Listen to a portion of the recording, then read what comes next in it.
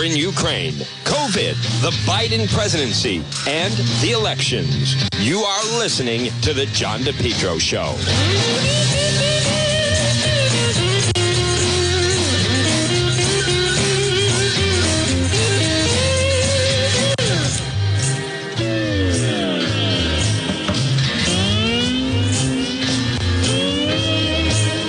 Folks, good afternoon. Right now it is 1:06, and you're listening to the John DePetro Show on AM 1380 and 99.9 FM. This portion of our program, folks, is brought by the Lodge Pub and Eatery, 40 Breakneck Hill Road in Lincoln. What are you doing right now? It is turning into, it's a delightful afternoon. It is very comfortable temperatures. And you just heard the weather forecast. Why not pop in? You could have a nice lunch. Boy, later today, it's going to be nice sunshine into the afternoon. Looks like another nice day, and the temperatures are actually very comfortable. Pop into the Lodge Pub and Eatery, 40 Breakneck Hill Road in Lincoln. They're waiting for you at the Lodge Pub and Eatery. All right, I want to get to some of the other news of the day. Now, we are going to talk local, obviously. And the Mac story just continues. It's really remarkable. But let me I want to get to some of the other news that is out there a little bit. Aside from just that, we're getting more two teens killed in a Foster crash. We're learning more about that. Let me get to some of the details on this. Haven't seen anything like this in quite some time. This is the Channel 12 story. News has been on the scene all morning long in the town of Foster after this very serious crash overnight where at least one car was badly damaged. It happened in a rural part of Foster on Salisbury Road, which is not far from Route 6. 12 News reporter Brittany Schaefer has updated information from police. She is live in Foster now with the latest. Brittany? Well, Danielle, I spoke to an EMT who was the first responder on scene this morning. He says there were 4 people in that vehicle, all in their teens. He tells me 2 were pronounced dead. The other 2 were sent to the hospital for evaluation. Now, we did speak to Foster Police as well, who told me at this hour they can't comment on the active investigation. The crash happened on Salisbury Road early this morning, about 2 miles from the police department. Rhode Island State Police were also there. 12 News cameras captured a car being towed from the scene. At this hour, there is no word on whether any other vehicles were involved. EMTC Gordon Rogers tells me after seeing the aftermath of this accident, it's something that's going to stick with him for a while. Surprised how, you don't see fatals on the back roads like that. When you have kids of that age, it affects the community pretty deeply. You've seen it in past in other communities. It's an extremely small, close-knit community, and a lot of people know everybody. So and even the volunteers that show up on scenes, And in general, Rogers is urging people to wear their seatbelts. Again, I've reached out to Foster Police here for more information. Once we get an update, we'll bring that information to you both on air and online. For now, live in Foster, I'm Brittany Schaefer, 12 News. Terrible, folks. Terrible. I don't understand people. There are still people that are not using their seatbelts. I don't get it. With some of the people that I was interviewing with the Charlotte Lester case, when I would give them a ride, I'd actually have to instruct them to put on their seatbelt. That is foreign to me. Never mind, years ago, you have there are other type of vehicles that they automatically come down. And then obviously I have a vehicle that it beeps if you don't have your seatbelt on. But I'm actually stunned. Like, to me, it's just completely automatic that you would put your seatbelt on, but apparently not. Obviously not, as a matter of fact. Obviously not. By the way, even 50 Cent, the rapper, he was joking about Senator Mack. And he put out a meme that has the Biden on the phone and then has Senator Mack behind him up on the wall. But right now, they are her defenders are trying to have this narrative that somehow that this was all planned, and the media is falling for it, and the right wing media is falling for, or like, why can't they just say she made a mistake? She made a mistake. She doesn't want to admit that she made a mistake. People find it. I don't understand people getting angry about it, but it's kind of something. If she were an activist, which I think she eventually will be now,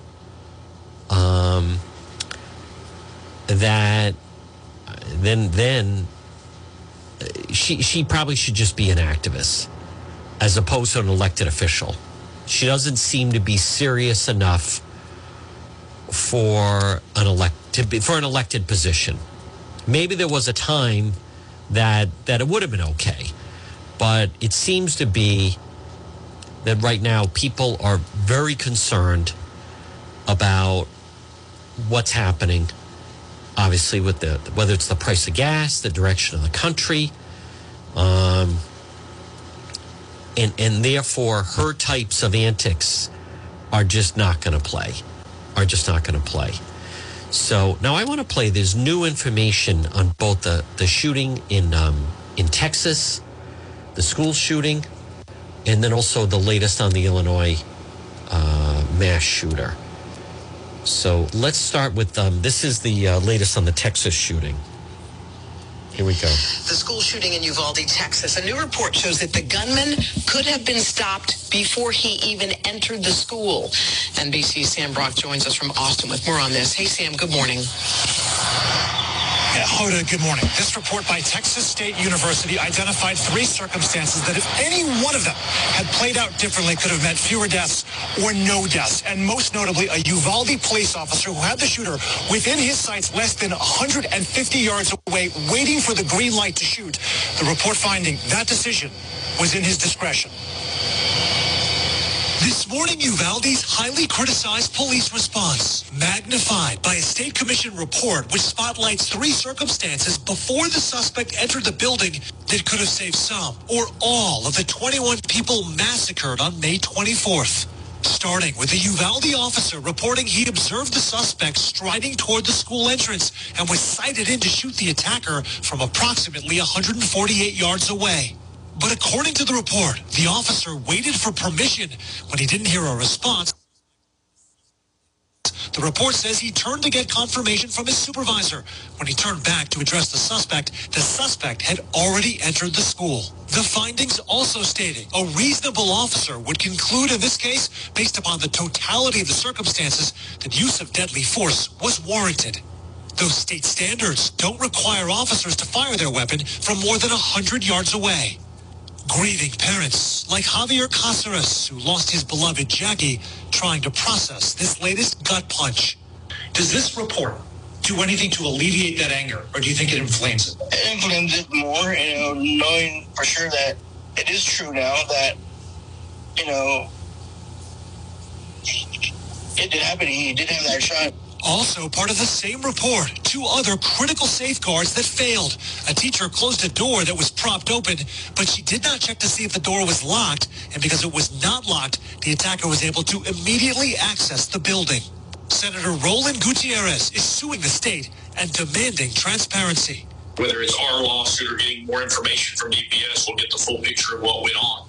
Working on this activity. The authorities do lay blame beyond the school's police chief, Pete Arredondo, highlighting how the rank-and-file officers could have tried to breach the exterior windows of the classroom, among other options. I'm angry. I want justice served from the bottom to the top.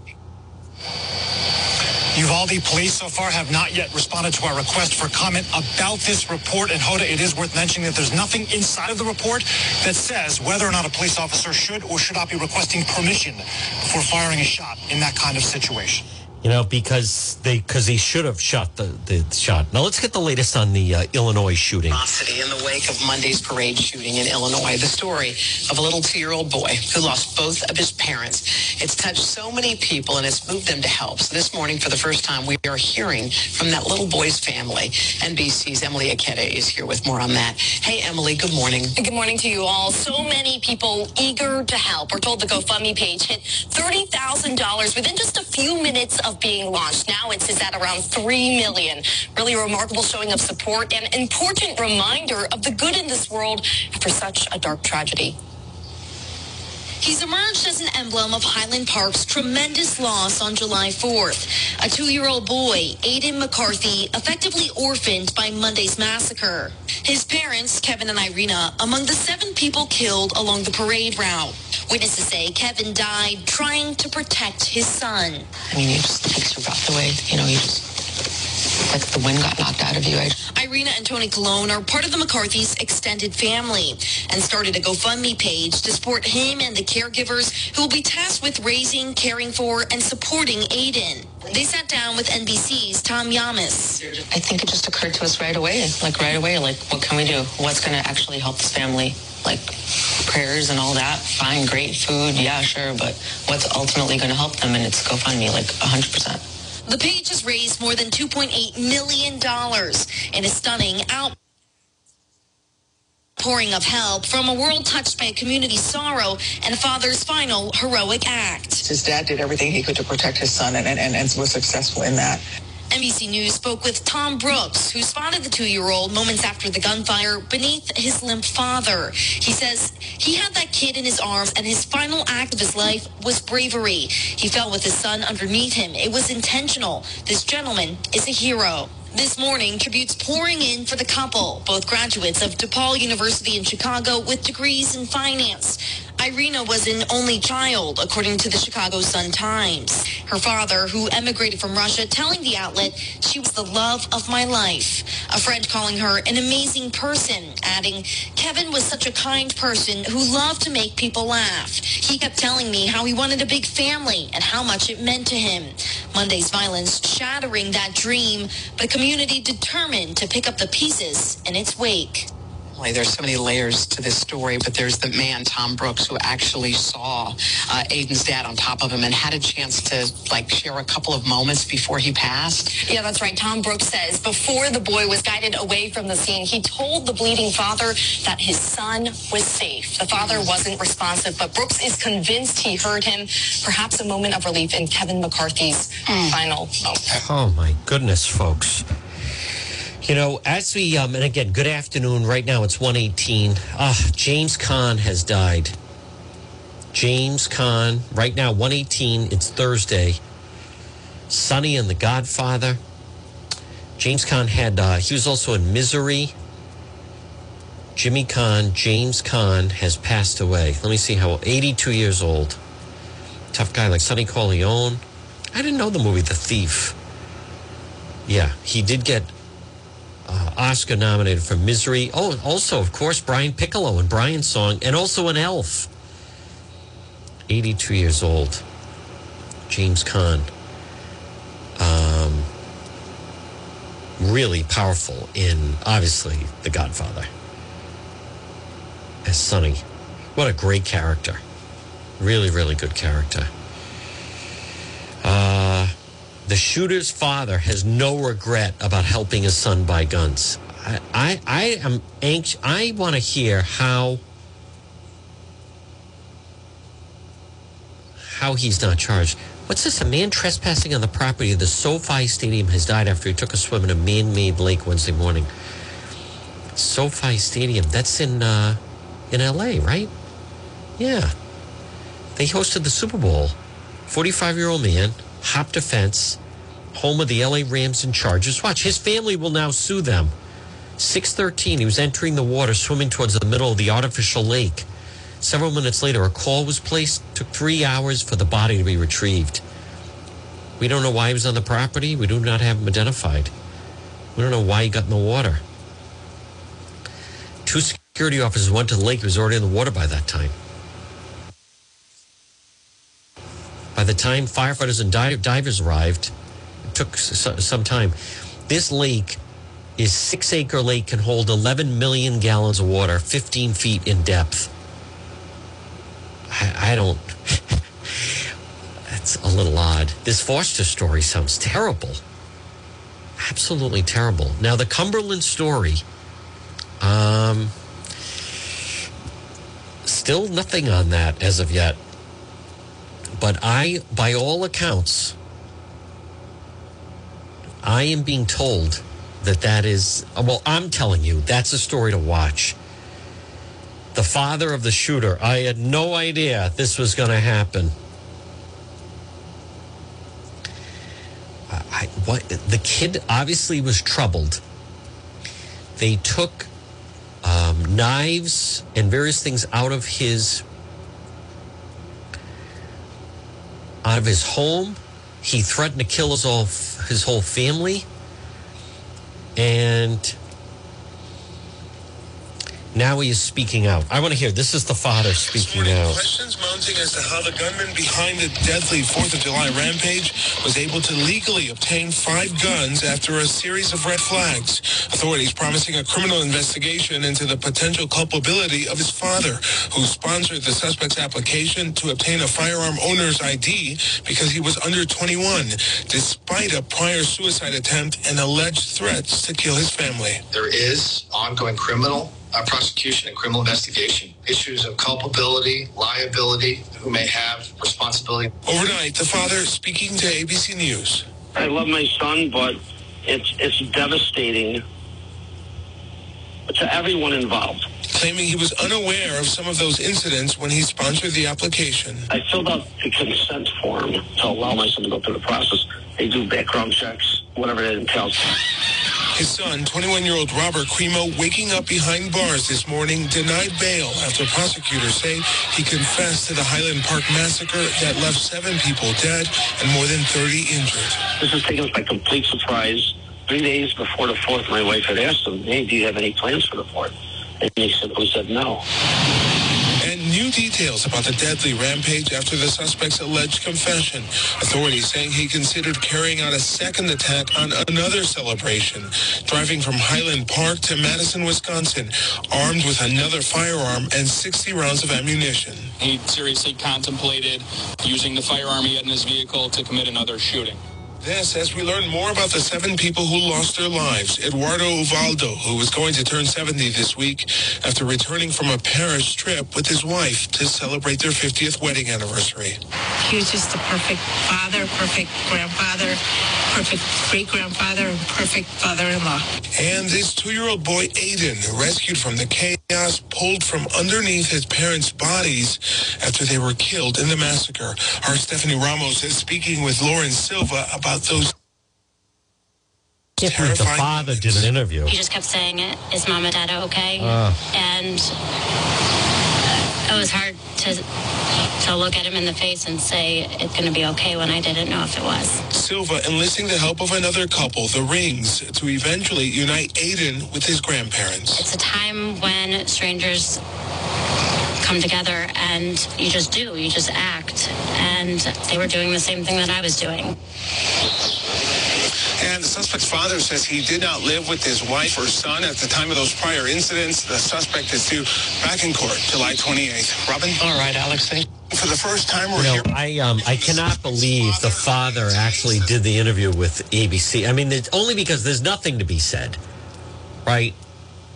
There's nothing to be said, for crying out. I mean, if anything, how is he not endlessly? He shouldn't actually be saying anything because nothing he can say can help. And what a complete disgrace. I just wonder, why isn't he being charged? They enabled. He enabled the son to do those things. Absolutely did. Well, folks, good afternoon at 1:25. You're listening to the John DePietro Show on AM 1380 and 99.9 FM. This is a joke that they are now, some of these progressives are trying to bail out State Senator Tiara Mack. And so they're all posing upside down. But a big story, this is terrible. 2 teens, I want to replay this. 2 teens killed in Foster crash. Channel 12 has a piece on this. And they're investigating right now. Terrible. Let me just play the latest now on this. Been on the scene all morning long in the town of Foster after this very serious crash overnight where at least one car was badly damaged. It happened in a rural part of Foster on Salisbury Road, which is not far from Route 6. 12 News reporter Brittany Schaefer has updated information from police. She is live in Foster now with the latest. Brittany? Well, Danielle, I spoke to an EMT who was the first responder on scene this morning. He says there were 4 people in that vehicle, all in their teens. He tells me 2 were pronounced dead. The other 2 were sent to the hospital for evaluation. Now, I did speak to Foster Police as well, who told me at this hour they can't comment on the active investigation. The crash happened on Salisbury Road early this morning, about 2 miles from the police department. Rhode Island State Police were also there. 12 News cameras captured a car being towed from the scene. At this hour, there is no word on whether any other vehicles were involved. EMTC Gordon Rogers tells me after seeing the aftermath of this accident, it's something that's going to stick with him for a while. Surprised how, just you don't see fatals on the back roads like that. Wow. When you have kids of young age, of that age, it affects the community pretty deeply. You've seen it in past in other communities. It's an extremely small, close-knit community. A lot of people know everybody, so it's and even the volunteers that show up on scenes, And in general, Rogers is urging people to wear their seatbelts. Again, I've reached out to Foster Police here for more information. Once we get an update, we will bring that information to you both on air and online. For now, live in Foster, I'm Brittany Schaefer, 12 News. Yeah, that is, we're going to follow that story, folks. Again, it's 127. I don't know. I don't know what happened there. They're still obviously pulling information on that, but that is a rough one. For sure. Wow. Hey, I want to remind you about our friend Marie with It's My Health. It's My Health, 1099 Mendon Road in Cumberland. Stop in and see Marie. Folks, this is a time, remember, if anything, the pandemic has taught a lot of people, you do want to be and remain as healthy as possible. And one of the ways to do that is stop in and see Marie and shop local at It's My Health, 1099 Mendon Road in Cumberland, diagonally across from Davenport Restaurant. Vitamins, herbal remedies from trusted companies, local products like ICE, honey, maple syrup, beef fresh gum. And here's the kicker, 250 bulk herbs, teas, and spices. Hemp and CBD products. Folks, she has it all. Pop in and see her. They're open right now. It's My Health because it's your health. 1099 Mendon Road in Cumberland. Stop in and see Marie. Now, folks, again, visit our website, DePietro.com. Right now at 129, this portion of the John DePietro Show is brought to you by Yankee Tree. Yankee Tree Service. Do you need to have some of your trees trimmed around your property? Call them, 401-439-6028. Yankee Tree Service, the tree trimming experts in Lincoln, established in 2006, fully insured tree removal company.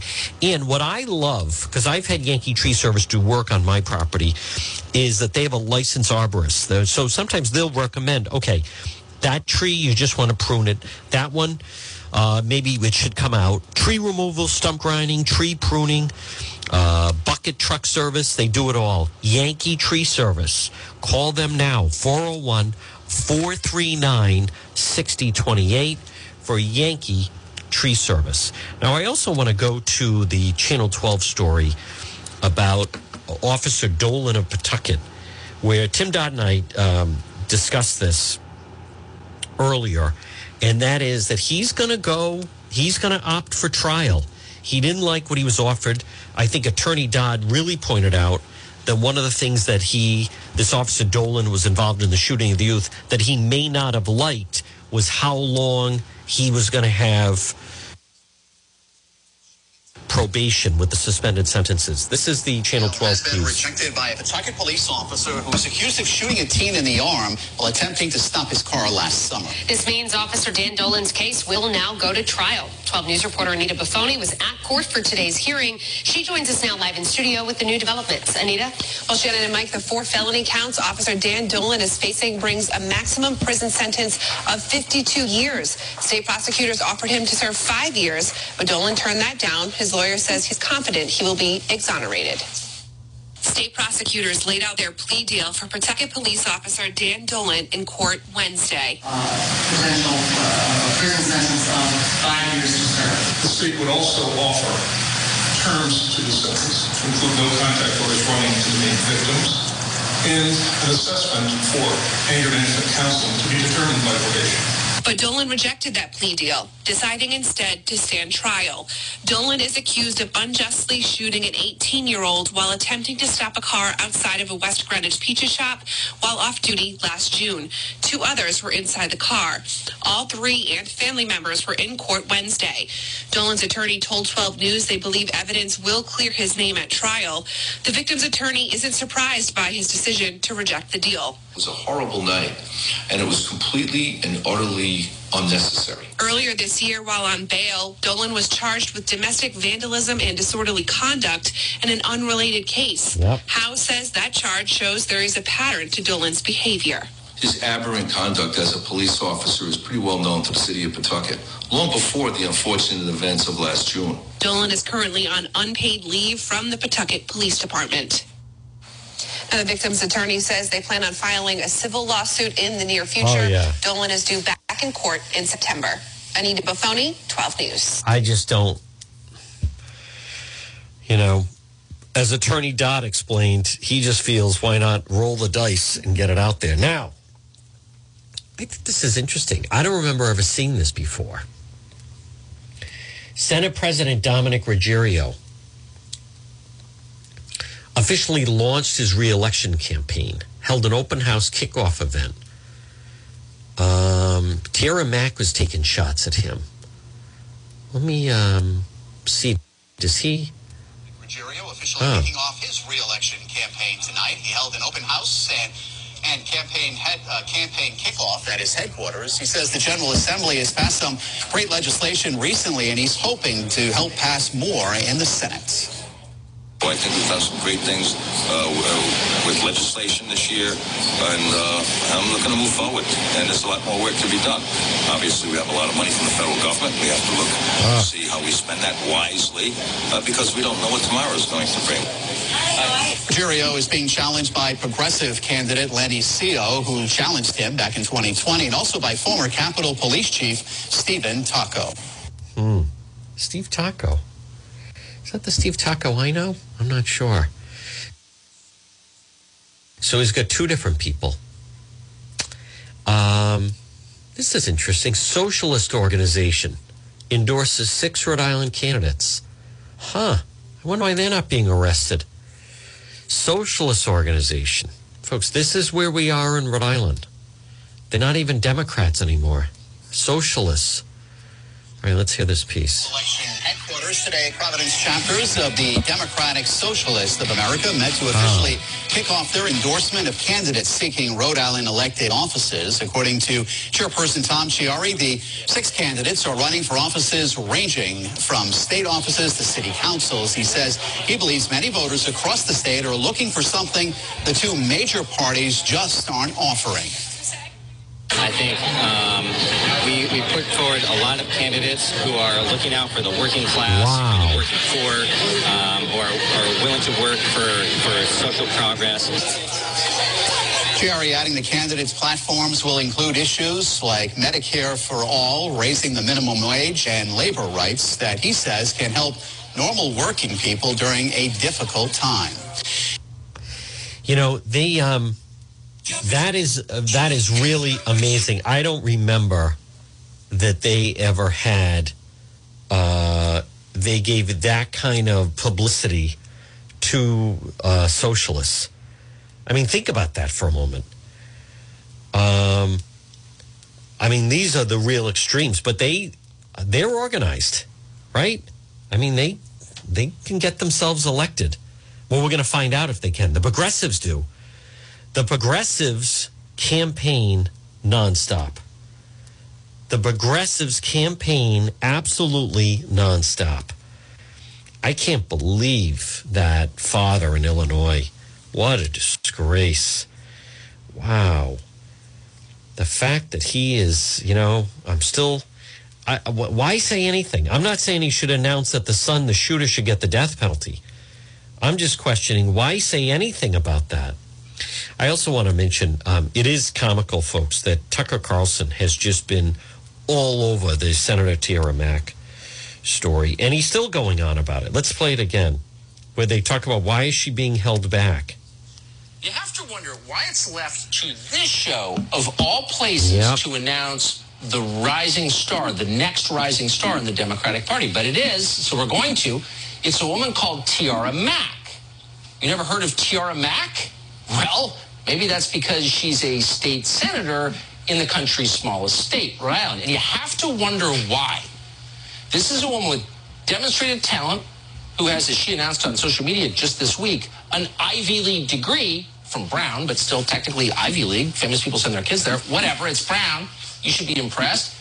And she's an amazing performer. Here's her latest campaign ad.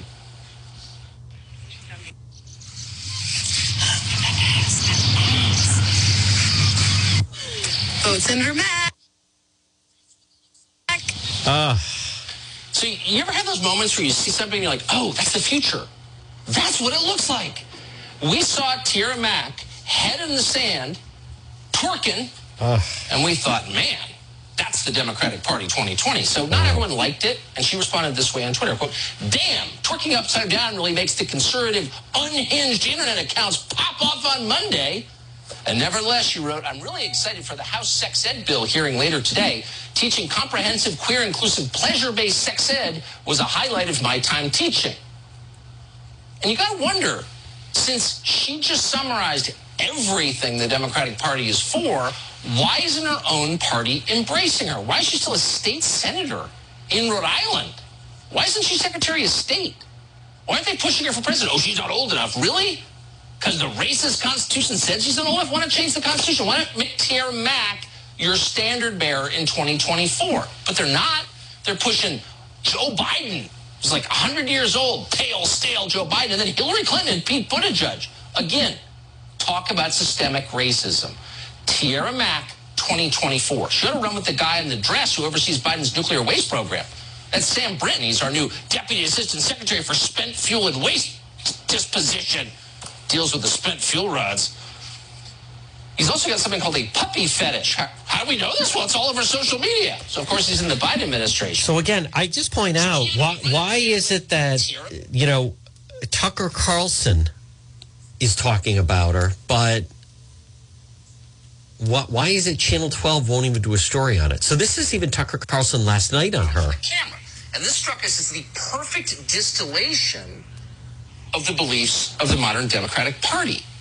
But not everyone felt that way. We're not endorsing it, by the way, but there's never been anything we've seen on video that explained the Democratic Party more clearly than Tiara Mack upside down twerking on the beach. But some people complained. So today, Tiara Mack released a video defending her twerking video as if she needed to. And she came to the same conclusion that we all have. People only criticized her because they're racist. Watch. Did I know that the internet was going to respond this way? It is 2022, and I'm a black baby girl. Of course, deep down, not even that deep, I knew that y'all would act this way towards a black queer woman. Y'all are consistent. But sadly, I've been called worse things on the internet than, like, me upside down twerking. Y'all gotta treat black queer women better, please. So she's oppressed because she went to an Ivy League school for free and then serves in the state house in Rhode Island. So obviously she's the weakest among us. But her claim that she's being discriminated against, that any reservations you may have had about that video are racist, really is aimed at the Democratic Party. Yeah. And to prove they're not racist, that woman needs to be at least the Secretary of State right now. That's right. Out of here, Yep. Tony Blinken. Pale and male. And then on the presidential ticket in 2024, we will not accept less. We hope Nancy Pelosi is listening, by the way. She needs to. Here she is this weekend. So anyhow, Tucker Carlson just relentlessly, the relentless takedown. The relentless takedown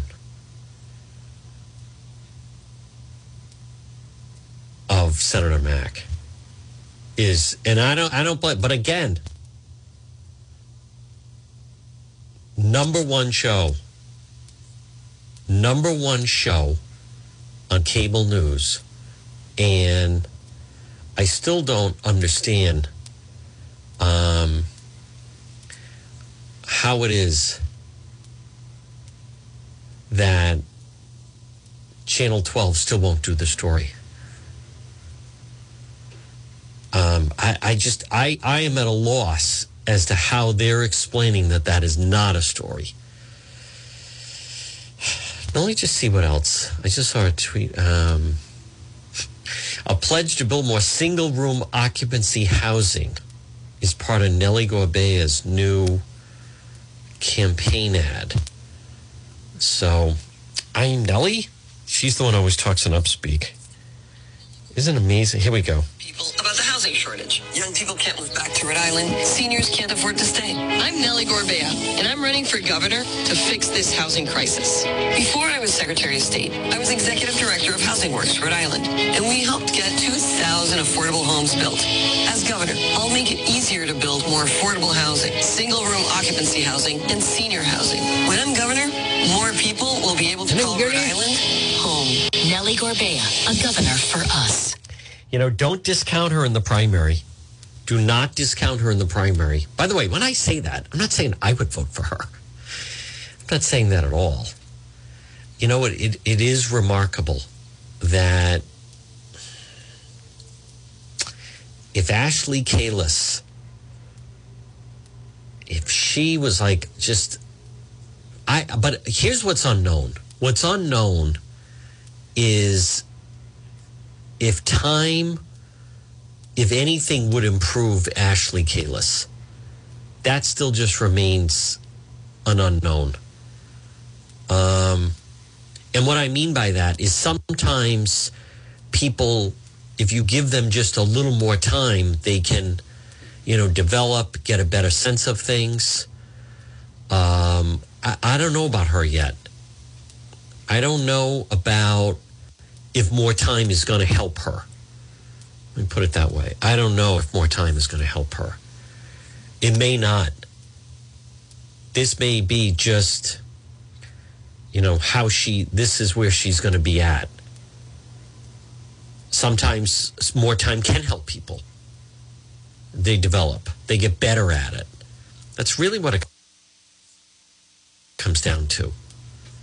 Whether or not they're actually, if they improve.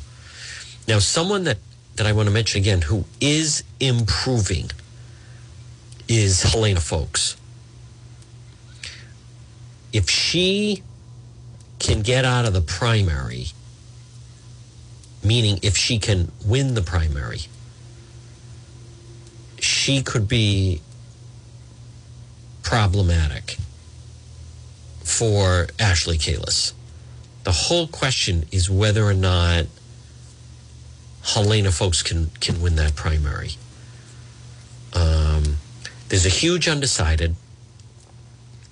She certainly has the money. She's another one self-funding the campaign.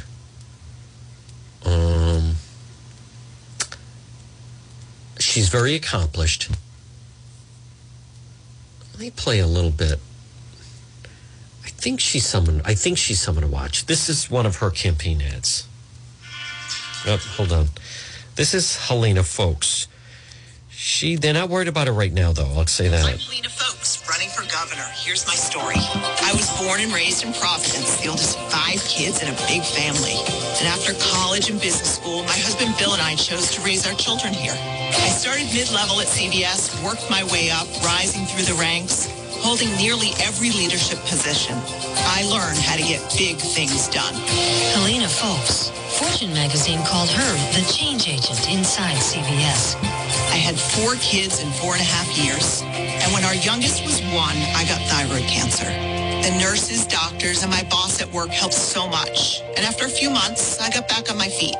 We need leadership who understands how to get our state back on its feet. I've got a plan plan to transform public education, create a clean, green economy, build affordable housing, protect a woman's right to choose, and a tax cut for the middle class. I'm Helena Foulkes. Let's get big things done for Rhode Island. You know, she also is not afraid to shake up her staff. If someone is not working, she replaces them. Let me hear. This is her. She's criticizing Governor McKee. No, that was a while ago. She certainly has gotten a little more up to speed. Can I hear just a little bit of her? With she was with the guys on Newsmakers, Tim White, Ted Nesi. How do you square those two things? Yeah, it's complicated. Look, I'm really proud of what I did at CBS. So for 20 years, we had been asking ourselves if we should stop selling cigarettes. You know, we're a company that, when I was there, we were focused on helping people with their health care. And at the end of the day, I was able to pull people together and make a really hard decision. And we had a measurable impact on smoking rates in this country. So that was something that I was very proud of. Everyone in the company was proud of. And this is another area we don't know enough about. So I don't go into this thinking about it glibly. I think, as I said at the beginning, we need to study it and understand it. But there's a competitive issue here, too. You told Ian Donis, our friend at the Public's Radio, in an interview yesterday, you support the Lifespan Care New England Hospital merger with appropriate guardrails. I've covered those organizations a long time, and it is still somewhat hard for me to imagine how a organization with $4 billion in annual revenue, dominating Rhode Island healthcare, plenty of state house lobbyists, what mechanism there would be that would really sort of hold down Gulliver like people are talking about here. What do you envision, especially someone who's been a large company and has thought about healthcare, what do you think concretely could be done that wouldn't just mean they're going to say whatever everyone wants them to say to get the merger through, but would actually have a long-term impact to keep costs down for people? Yeah, well, look, I think that in a state of our size with 1.1 million people, we really do have an opportunity to reimagine healthcare. It's the largest sector in our state right now. But I think what we've learned through COVID is not serving everyone. It's not serving people in all communities. If you look at people of color, again, there are a lot of maternal health issues that are not being addressed. So I start fundamentally with a patient-centered approach around this hospital merger. And I think what we should start with, and I always use this in my business career, I always started from a place of what could go right. You know, how could we reimagine this hospital system to really serve people differently? And so I think when you start from a place of that and you imagine what it could do for Rhode Islanders, and you believe that it really could fundamentally produce better outcomes at a lower cost, have more people in the community serving people, then ultimately the way you put those guardrails together, we can all figure out, you know, what are the critical metrics? Every business that I've ever been involved in, you have critical measures that you're looking at. We're transparent with them. We hold ourselves accountable. But you fundamentally believe that there is a way that state government could kind of sort of rein in that organization if necessary? I do. And I know we've lost a lot of faith and confidence in our state government. And I think that I would like to restore that level of trust. And I really do think we could do that. All right, we're going to take a break on the program. Now, folks, again, that is Helena Foulkes. Now, I'm seeing that Senator Tiara Mack has now put out a tweet. Not going to entertain Tucker by going on his little show. Too busy twerking. You would think, wouldn't she want to?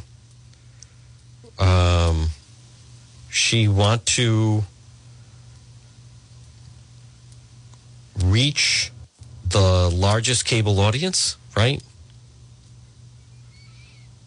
Cable news audience that he has. Right? Why would you not want to do that? Instead, she puts out, I'm the twerking senator. I'm not owned by the state. I'm a Rhode Island state senator. I was elected for a 2-year term. I'm formerly low-income queer black woman. I stand for justice, liberation, highlighting the expense. Our session ended at the end of June, so I took some time off, launched my campaign. This year I went to Block Island for a small group of friends, started my official senator TikTok page, fun, lighthearted. the alt-right and some of the GOP in Rhode Island and the U.S. at large have attacked me on social media for promoting comprehensive queer inclusion, age-appropriate sex education. Some of the right try to play me as a groomer. Tucker Carlson is a joke to many in my community. I don't watch his content. I don't see the comments he made about me. But I see a lot of memes. I don't know who watches him in my peer group. As a queer black woman, I'm used to this treatment. I chose not to follow them.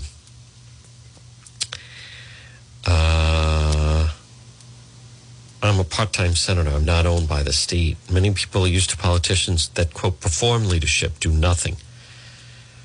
I'm relatable to some and too new for others. I work my butt off for the people of the state. I also play rugby. Well-rounded individual. So she wrote this piece. I work my butt off for the people of the state. So she's decided that she wants to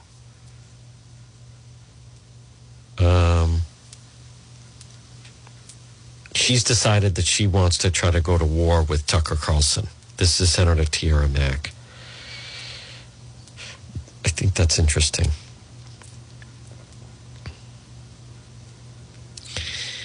I think that comment.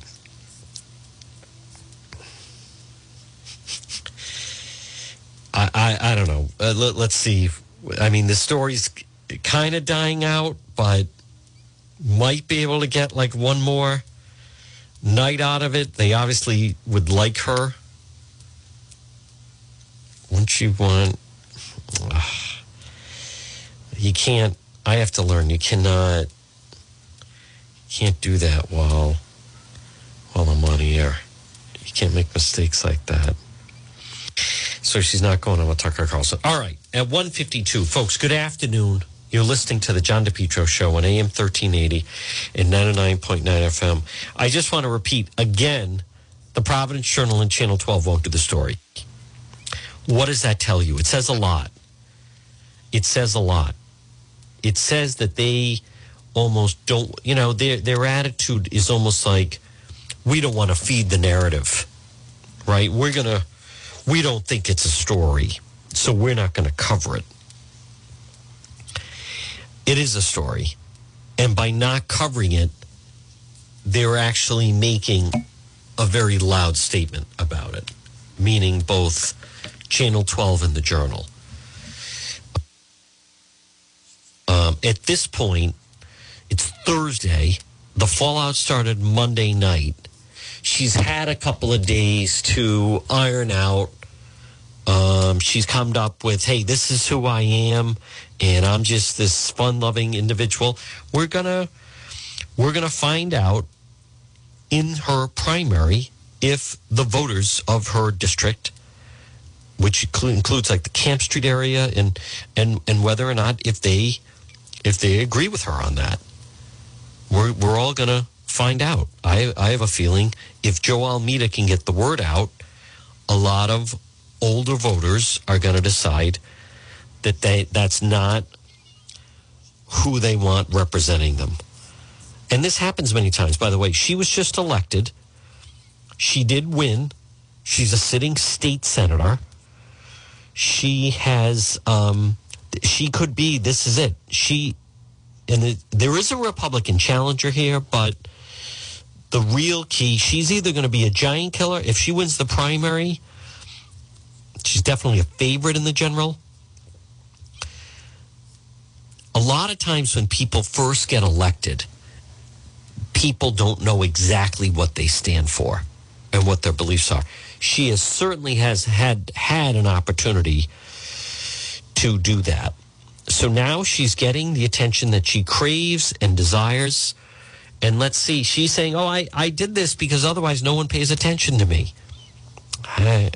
That's really not the case. She hasn't done anything consequential. They try to appease her and throw her name on some legislation, but Brother Gary has endorsed her opponent, Joe Almeida. So, I'm actually also surprised that Dan McGowan did not list that as one of the races. He did a thing in Roadmap today of races to watch. Very surprised he didn't list that one, because I think all eyes are going to be on that. The ones he listed were good, but a little surprised at that one. But we'll ask him. We'll ask him about it. Folks, again, good afternoon. I'm looking at the Boston Globe. Baseball's unlevel playing field continues to go unnoticed. Some teams, such as the Yankees, can spend whatever they want, while others, such as the Athletics, can't even get a respectable ballpark. Well, it's not going unnoticed. That's why. That's why baseball has really fallen. That's why not as many people are watching baseball. This summer, will I sit down and watch a baseball game? No. I will.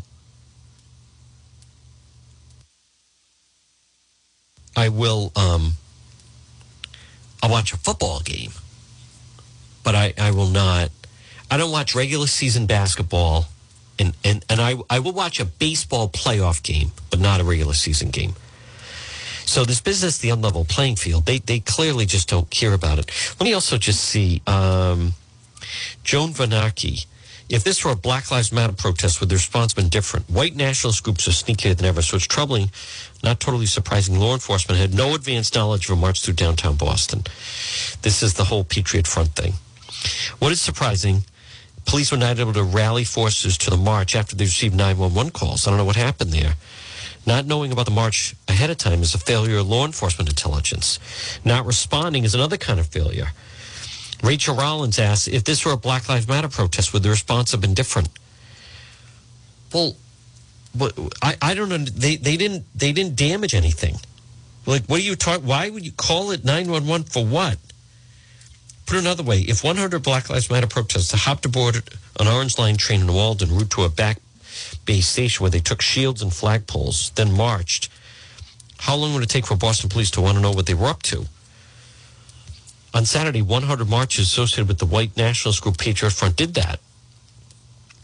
A man claims he was knocked to the ground. They said they did not witness the alleged assault. Boston police were extremely busy over the holiday weekend. White national groups have become more sophisticated. How long did they march for? For 10 minutes? They determined the new flash mob approach. They didn't hurt anybody. Would police respond differently? Yeah, but Black Lives Matter protests happen all the time. This is an example. This Joan Vanaki piece in the Boston Globe is the media wants a certain narrative. They don't get the narrative that they want. So they start to create the what ifs. The fact is they didn't damage anything. As Attorney Dodd said, they marched with a snare drum, and people are still upset because they're basically saying, you know what? They shouldn't have the right to march. That's what they're really saying. All right, folks, it's 1:59. It's John DePietro. We'll be doing Facebook Live later. Coming up, you're going to hear the 2 o'clock news. Governor McKee has extended the emergency orders. I have no idea why, because he's allowed to. Hopefully people will challenge him on it. It is a nice Thursday. Enjoy this Thursday. We're back on the radio tomorrow. At WNRI Woonsocket.